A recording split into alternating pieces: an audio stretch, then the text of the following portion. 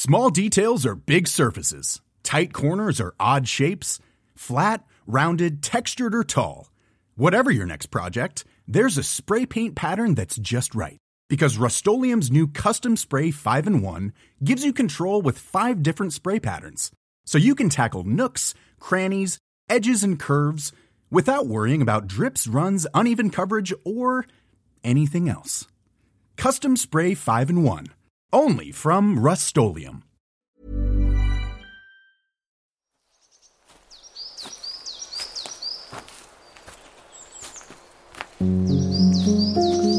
Hello everyone, welcome to part 2 of the Stompcast. Right, well in this part, let's delve into that kind of, I think it's the crossroad analogy kind of. Is it like the fork in the road where you come to a point in life, go back to when you were young, you were kind of speaking into the shampoo bottle and presenting to present, and you talked about wanting your kind of dream job in sport. You know, you're literally the pinnacle, really, let's be frank, with, you know, the BBC and the Champions League and everything like that.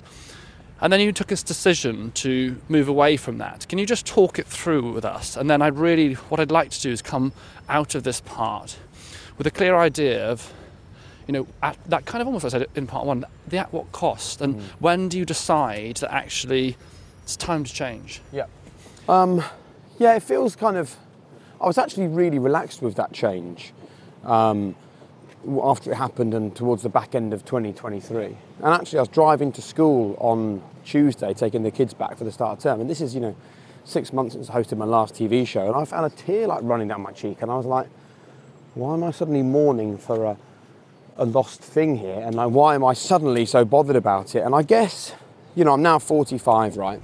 A young fit man. Yeah. Very nice.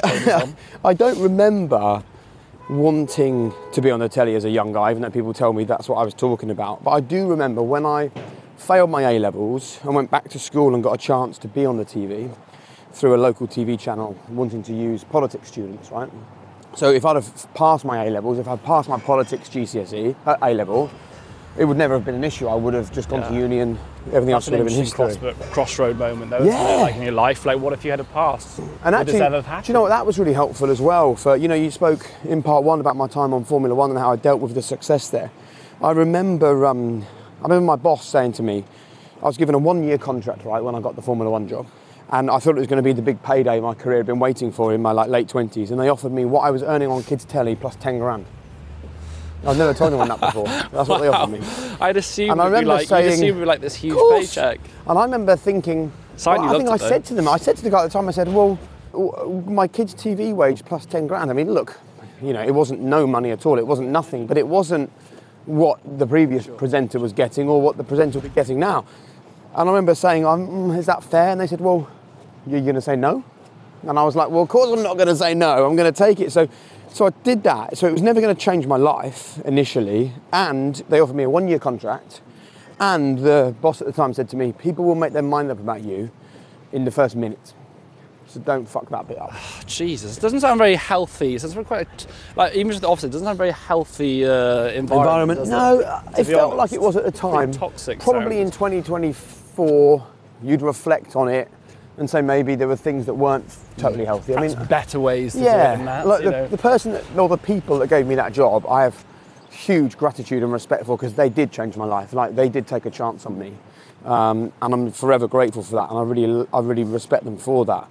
But no, there probably were better ways to phrase it than that. But what it actually meant, right, was that when I was standing in the pit lane in Australia, and when you're hosting something, you're a good distance away from the production team in the production office, so about 2 or 3 kilometres. It makes my heart going when you're saying this. Actually, is making my heart imagining that moment. And David Coulthard and Eddie Jordan, who were my pundits, they were like 20 yards away, and the plan was for me to come in there and walk towards them. So I'm standing like on my own, like I'm in this park now. No one else around, because the crew couldn't be near me because the camera was like a bit of a distance away.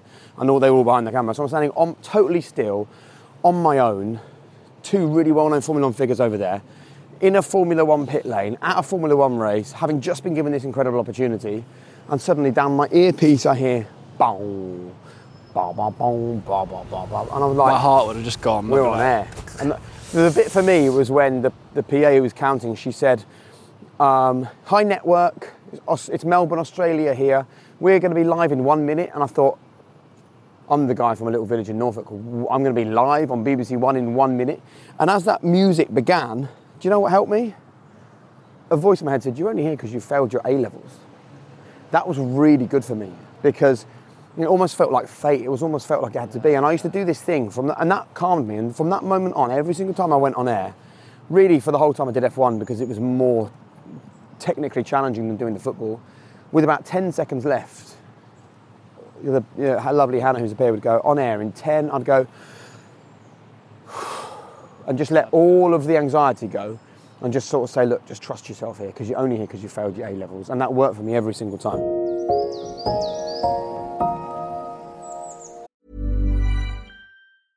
I'm Sandra, and I'm just the professional your small business was looking for. But you didn't hire me because you didn't use LinkedIn Jobs. LinkedIn has professionals you can't find anywhere else, including those who aren't actively looking for a new job, but might be open to the perfect role, like me. In a given month, over 70% of LinkedIn users don't visit other leading job sites. So if you're not looking on LinkedIn, you'll miss out on great candidates like Sandra. Start hiring professionals like a professional. Post your free job on linkedin.com/people today. Ever catch yourself eating the same flavorless dinner 3 days in a row?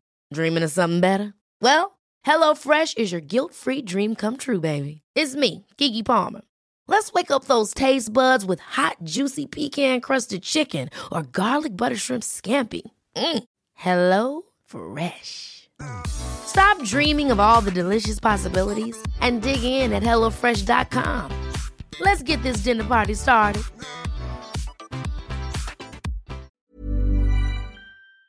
Do you know what?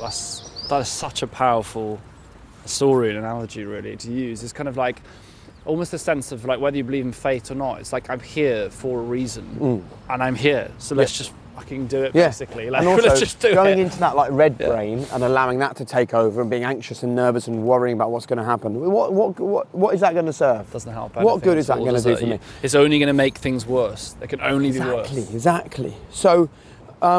What was that? So we were talking about like how I got into presenting and everything. And when I was first starting out, and I was like really keen to be brilliant at it on children's BBC, and I used to look at other people's scripts and see how many words they had and how many links they had, and like there was a real like cat fight at children's BBC over who's on the CBBC channel, who gets BBC Two, who gets BBC One, what's the pecking order, and there was constant show reels getting sent to the office because everyone wanted to be a kids' TV presenter, right? So I guess I learned there as well that you can't control all this stuff, man. You just have to do the best you can every single day. And the other thing I learned in that time was personal relationships are really important. You know, the boss that's making the decision is probably going to make a different decision if he doesn't know me or doesn't like me or has an issue with me. If you're difficult to work with. So let's be really nice to work with and get to know everyone, and also try and understand what they do and the challenges that they've got going on in their lives. So I went through all of that when I was on Kids TV. It helped me when I got to Formula One. But I suppose that for the last few years at BT Sport, doing high performance really sort of changed things for me. You know, being on the telly was no longer the technical challenge that it was previously. And is that because you feel at that point, you know, and you're a very humble person, but you've kind of mastered that craft, right? You've done it for a long time. Yeah. You are like, so that, what is it, 100 hours, 1,000 hours, whatever it is, 10,000 hours. 10,000 hours, You've mastered that craft, right? I felt like it. So there was a bit of thrill lost there. But also, high performance felt so driven by purpose. You know, I felt like I'd finally found my voice at the first time. You know, like, I had those challenges when I was younger. The A-levels were not great. Failing my A-levels wasn't great. Getting fired from McDonald's wasn't ideal. You know, I know that you had, you know, you lost your brother who took his own life. My grandma did the same thing when I was a teenager. I'm sorry. And, you know, that's a challenge. It's like, that's your grandma. Like, why would you do that? I'm sure you had similar emotions. Yes, You're like, sure. I'm not even I was enough to keep you here. Do you know what I'm saying? Those sorts of things were a challenge. That at age that time. was tough as well. It was hard as a teenager, right? It doesn't compare to losing your brother, obviously, but you know, it was a challenge. And so there'd been like a number of these like hard and sort of challenging moments growing up, and that had lent me in towards how can I build a sort of a coat of armour around myself. And I think when you go through challenge, it does make you more empathetic, it makes you more understanding, it makes you realise that other people are dealing with things that you've got no idea about, right? To sonder, that's that word, sonder, isn't it? Exactly, the awareness that beautiful. Other people are going through things.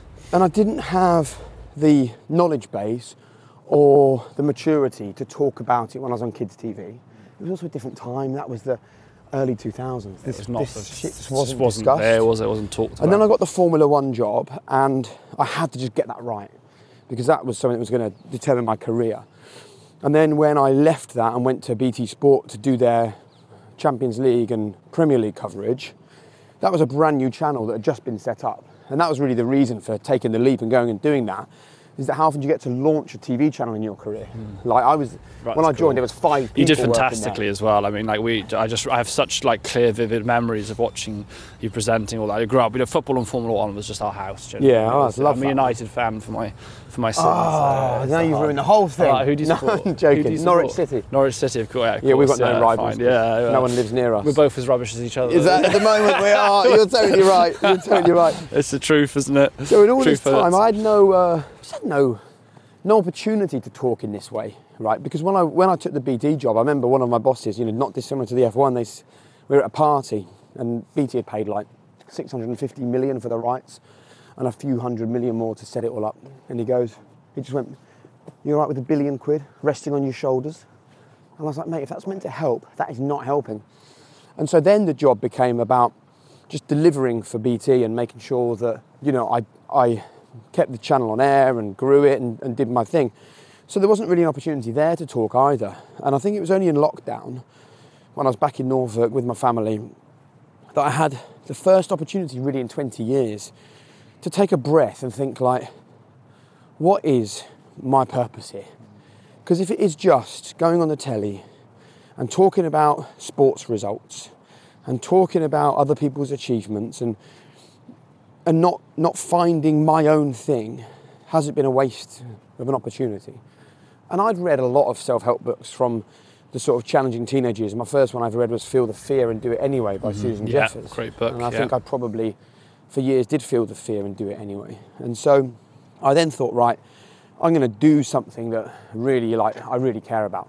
And I did love this idea of, I'd spent my life, I think, working in motorsport and football. In all honesty, Alex, never really gave a shit who won a race or who won a game of football. I just didn't care.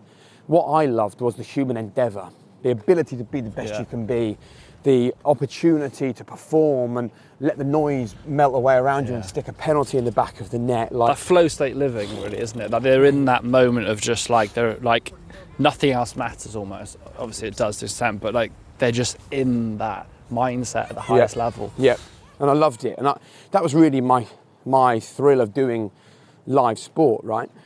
And so I thought, well, I'd love to do something about people that achieve great things, So then I said to someone that I work with, I said, what about a TV show, about spending time with really high achieving individuals? And they said, well, I'm not sure it's a TV show, but it could be a podcast. And I felt, this is late 2019, I was like, I'm on mainstream telly doing Champions League and Premier League matches. Do I want to do something as niche and little as a blooming podcast? I was like, I don't think that's really my thing. I didn't really fancy it. And then I called Fern Cotton, who's a friend of mine from Kids Telly, and asked her about Happy Place.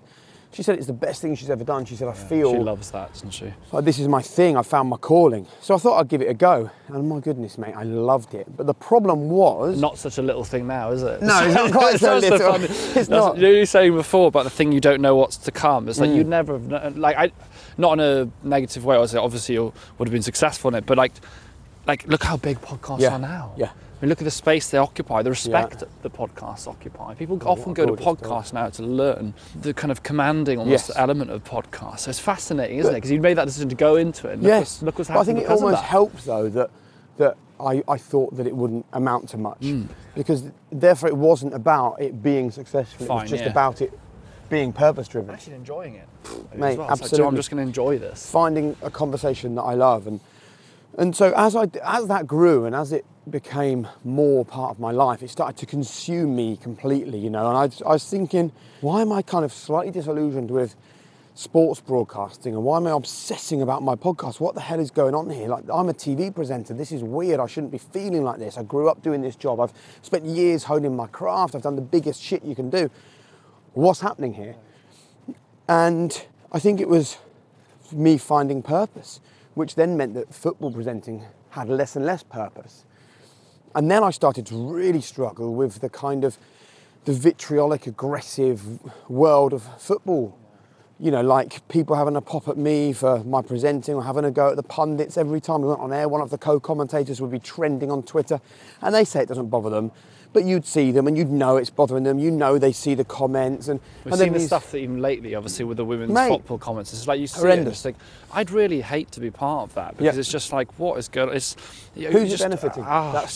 It becomes really nasty. Like Twitter, the growth of Twitter seems to have driven quite a lot of stuff as well. They're almost like, they think, I don't know if people think that much about it. They just kind of brain engage, type something horrible, bam, it's out there. And it's also totally unique to Twitter. Do you know what I mean? Like, this shit's not happening anywhere else. If Twitter didn't exist, there'd be no platform for these people. Well, you don't see it as much on places like Instagram and stuff like that, because of the community element, that there is a bit more community policing with it. I.e., like, you're going to say it, Twitter, you put it out there and it just rolls, and there's the anonymity. But at least on Instagram, to some extent, you're saying it to a community of 100,000, 1 million, 2 million people who are going to judge your extreme nasty comment. They're going to say something to you, probably, which people don't like. People don't like being called out. I think for me, right, it was the slow grind of feeling like everything you do gets criticised, that people don't see the bigger picture, but they still feel free to have an opinion. And that gleeful thing of, you do something and it would start to trend, and then people are on there and your name's getting ever more talked about because everyone's going, I love this pylon.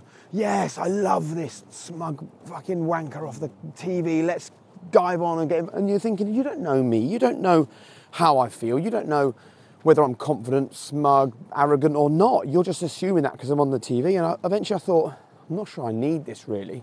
So all these thoughts were like washing around in my head. And then BT got bought out by another company. And I had a couple of meetings with the senior people there. And I could sense that I was the main guy and always had been since the channel began. The channel was changing its name. And I just felt like there was this feeling of, did they think that if they change the main host, then the whole thing changes? So that was combined with, I've done 10 years. My podcast is growing at a rate where I can't keep up. I feel like football is no longer serving me in the way that it used to, or TV presenting is no longer serving me in the way that it used to. So maybe it's time to make a change. And then the other two thoughts that I popped in my head was, I will never know if I don't have a go, right? How can I ever do something new if I just keep on doing what I've always done? So that was the first thing that I kept thinking about.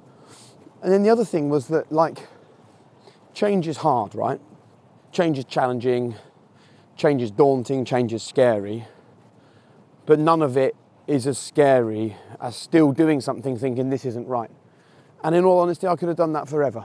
And I could have felt for the rest of all time, this isn't quite right for me. It's like compound interest effect of delayed pain. It's like, okay, making a change here might be quite painful in the moment and scary, and the current pain I'm in doesn't feel so painful as that, so I'm going to sit in it. But if you sit in it for 10 years, that's 10 years of compound interest pain, which is far greater than that ripping off the plaster and let's just try this, let's just go. And like most of the time as well, it's like if you'd have done the podcast and not enjoyed it, let's be real, you'd have been straight back on, whether it's Sky or whatever it would have been. You've got all the credibility, everything you've done. So sometimes, again, our fear holds us back in an irrational way, because let's be honest, you're not going to be struggling to get back on and present. So yeah, it must have been, despite all that, it must have been kind of scary at that point, going, right, I'm making a change. What did people say around you?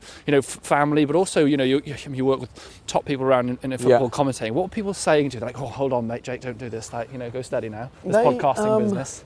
People either got it or didn't, which I know sounds like a stupid thing to say because it's obvious, right? But I think the people that understand me really well and understand the podcast space and understand that you can now, create an entire brand without needing television, right? Without needing to be on mainstream. Someone like Joe Wicks, for example, has built that entire brand without ever needing a BBC One Saturday night TV show. So I was kind of insulated by the fact that we'd built this amazing community on High Performance that are incredibly supportive and love what we do and, stick by us. So that was, internally, that was quite calming. My mum and dad were a bit like are you serious? Because, you know, they were kind of reticent when I left the BBC to join BT Sport. They were like, well, what are you joining? There's nothing there, you know. And they are naturally probably more risk averse than me. And also I'm their son, right? It doesn't matter whether I'm 45 or 5. Like, they are just like, is our son going to be okay? So they were sort of making sure that I was asking various questions. The guys that I work with, and the female pundits, male pundits, producers, all of them, they were kind of just really encouraging and supportive, and they actually quite liked the podcast, so I think they thought it was a good move. They're probably glad to see the back of me. Move out the way so someone else will go. Exactly. And I suppose the other interesting point is I couldn't believe the amount of people that afterwards were saying to me, well, what are you going to do on the TV next? What are you going to do now? What's the next plan? And it's like, this is the plan. Why does there... Yeah. Like, I mean, you know, have you heard of Alain de Botton? No, really good guy, philosopher, really clever. He came on High Performance. And it was just after I'd left, I said that this was going on, and I said to him, why do you think everyone is saying to me, what are you going to do next? Why is this the question? And he said to me, what you should reply with is, why is my newfound freedom so threatening for you? Because I think that a lot of people are asking the question in terms of, I wish I could make that decision and go and do my own thing and find some freedom. I also think it's actually been really good for High Performance, because while I had a plan B, which was TV presenting, it was easy to just go, oh, well, I'm just going to focus on something else now. Whereas this is it, right? So don't fuck it up, Jake, right? So that means I lean into it and I go, you know, I go hard to make it a success. Yeah. Well, I think you're doing quite a success of that. Doing pretty well. Thanks to no one. Doing pretty well. So I guess as we come to the end of part 2 then, what is your kind of, if you look back on this, step out a little bit, look at that journey, how do you feel about, you know, because you were saying, oh, I actually didn't feel I had my purpose towards the end days of football. How do you kind of view the whole journey now? Are you glad that you've gone through all the things you've done to be where you are now? Is there any elements of regrets? Or is it like, no, this is part of the process of being me here now? No, there's no element of regret. I think that what that journey has taught me is that just because something is hard for you doesn't mean it's bad for you. And I think that's a really good understanding for people, because we assume that hard is bad, and actually sometimes it can be hard, but... And sometimes, let's be frank, sometimes things need to be painful. Yep.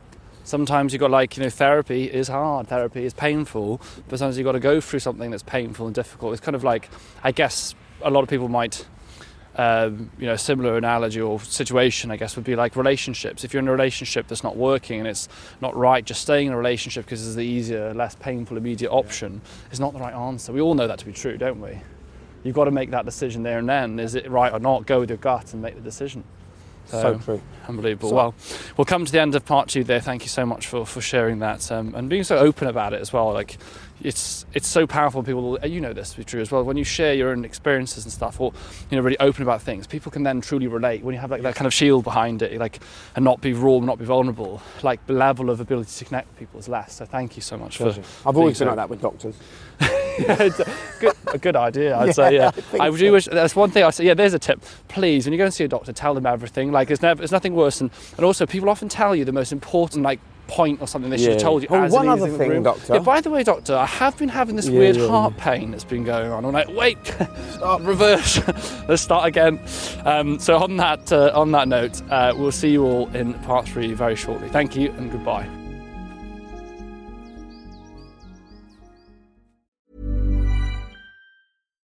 Why don't more infant formula companies use organic, grass-fed whole milk instead of skim? Why don't more infant formula companies use the latest breast milk science? Why don't more infant formula companies run their own clinical trials? Why don't more infant formula companies use more of the proteins found in breast milk? Why don't more infant formula companies have their own factories instead of outsourcing their manufacturing? We wondered the same thing. So we made ByHeart, a better formula for formula. Learn more at byheart.com.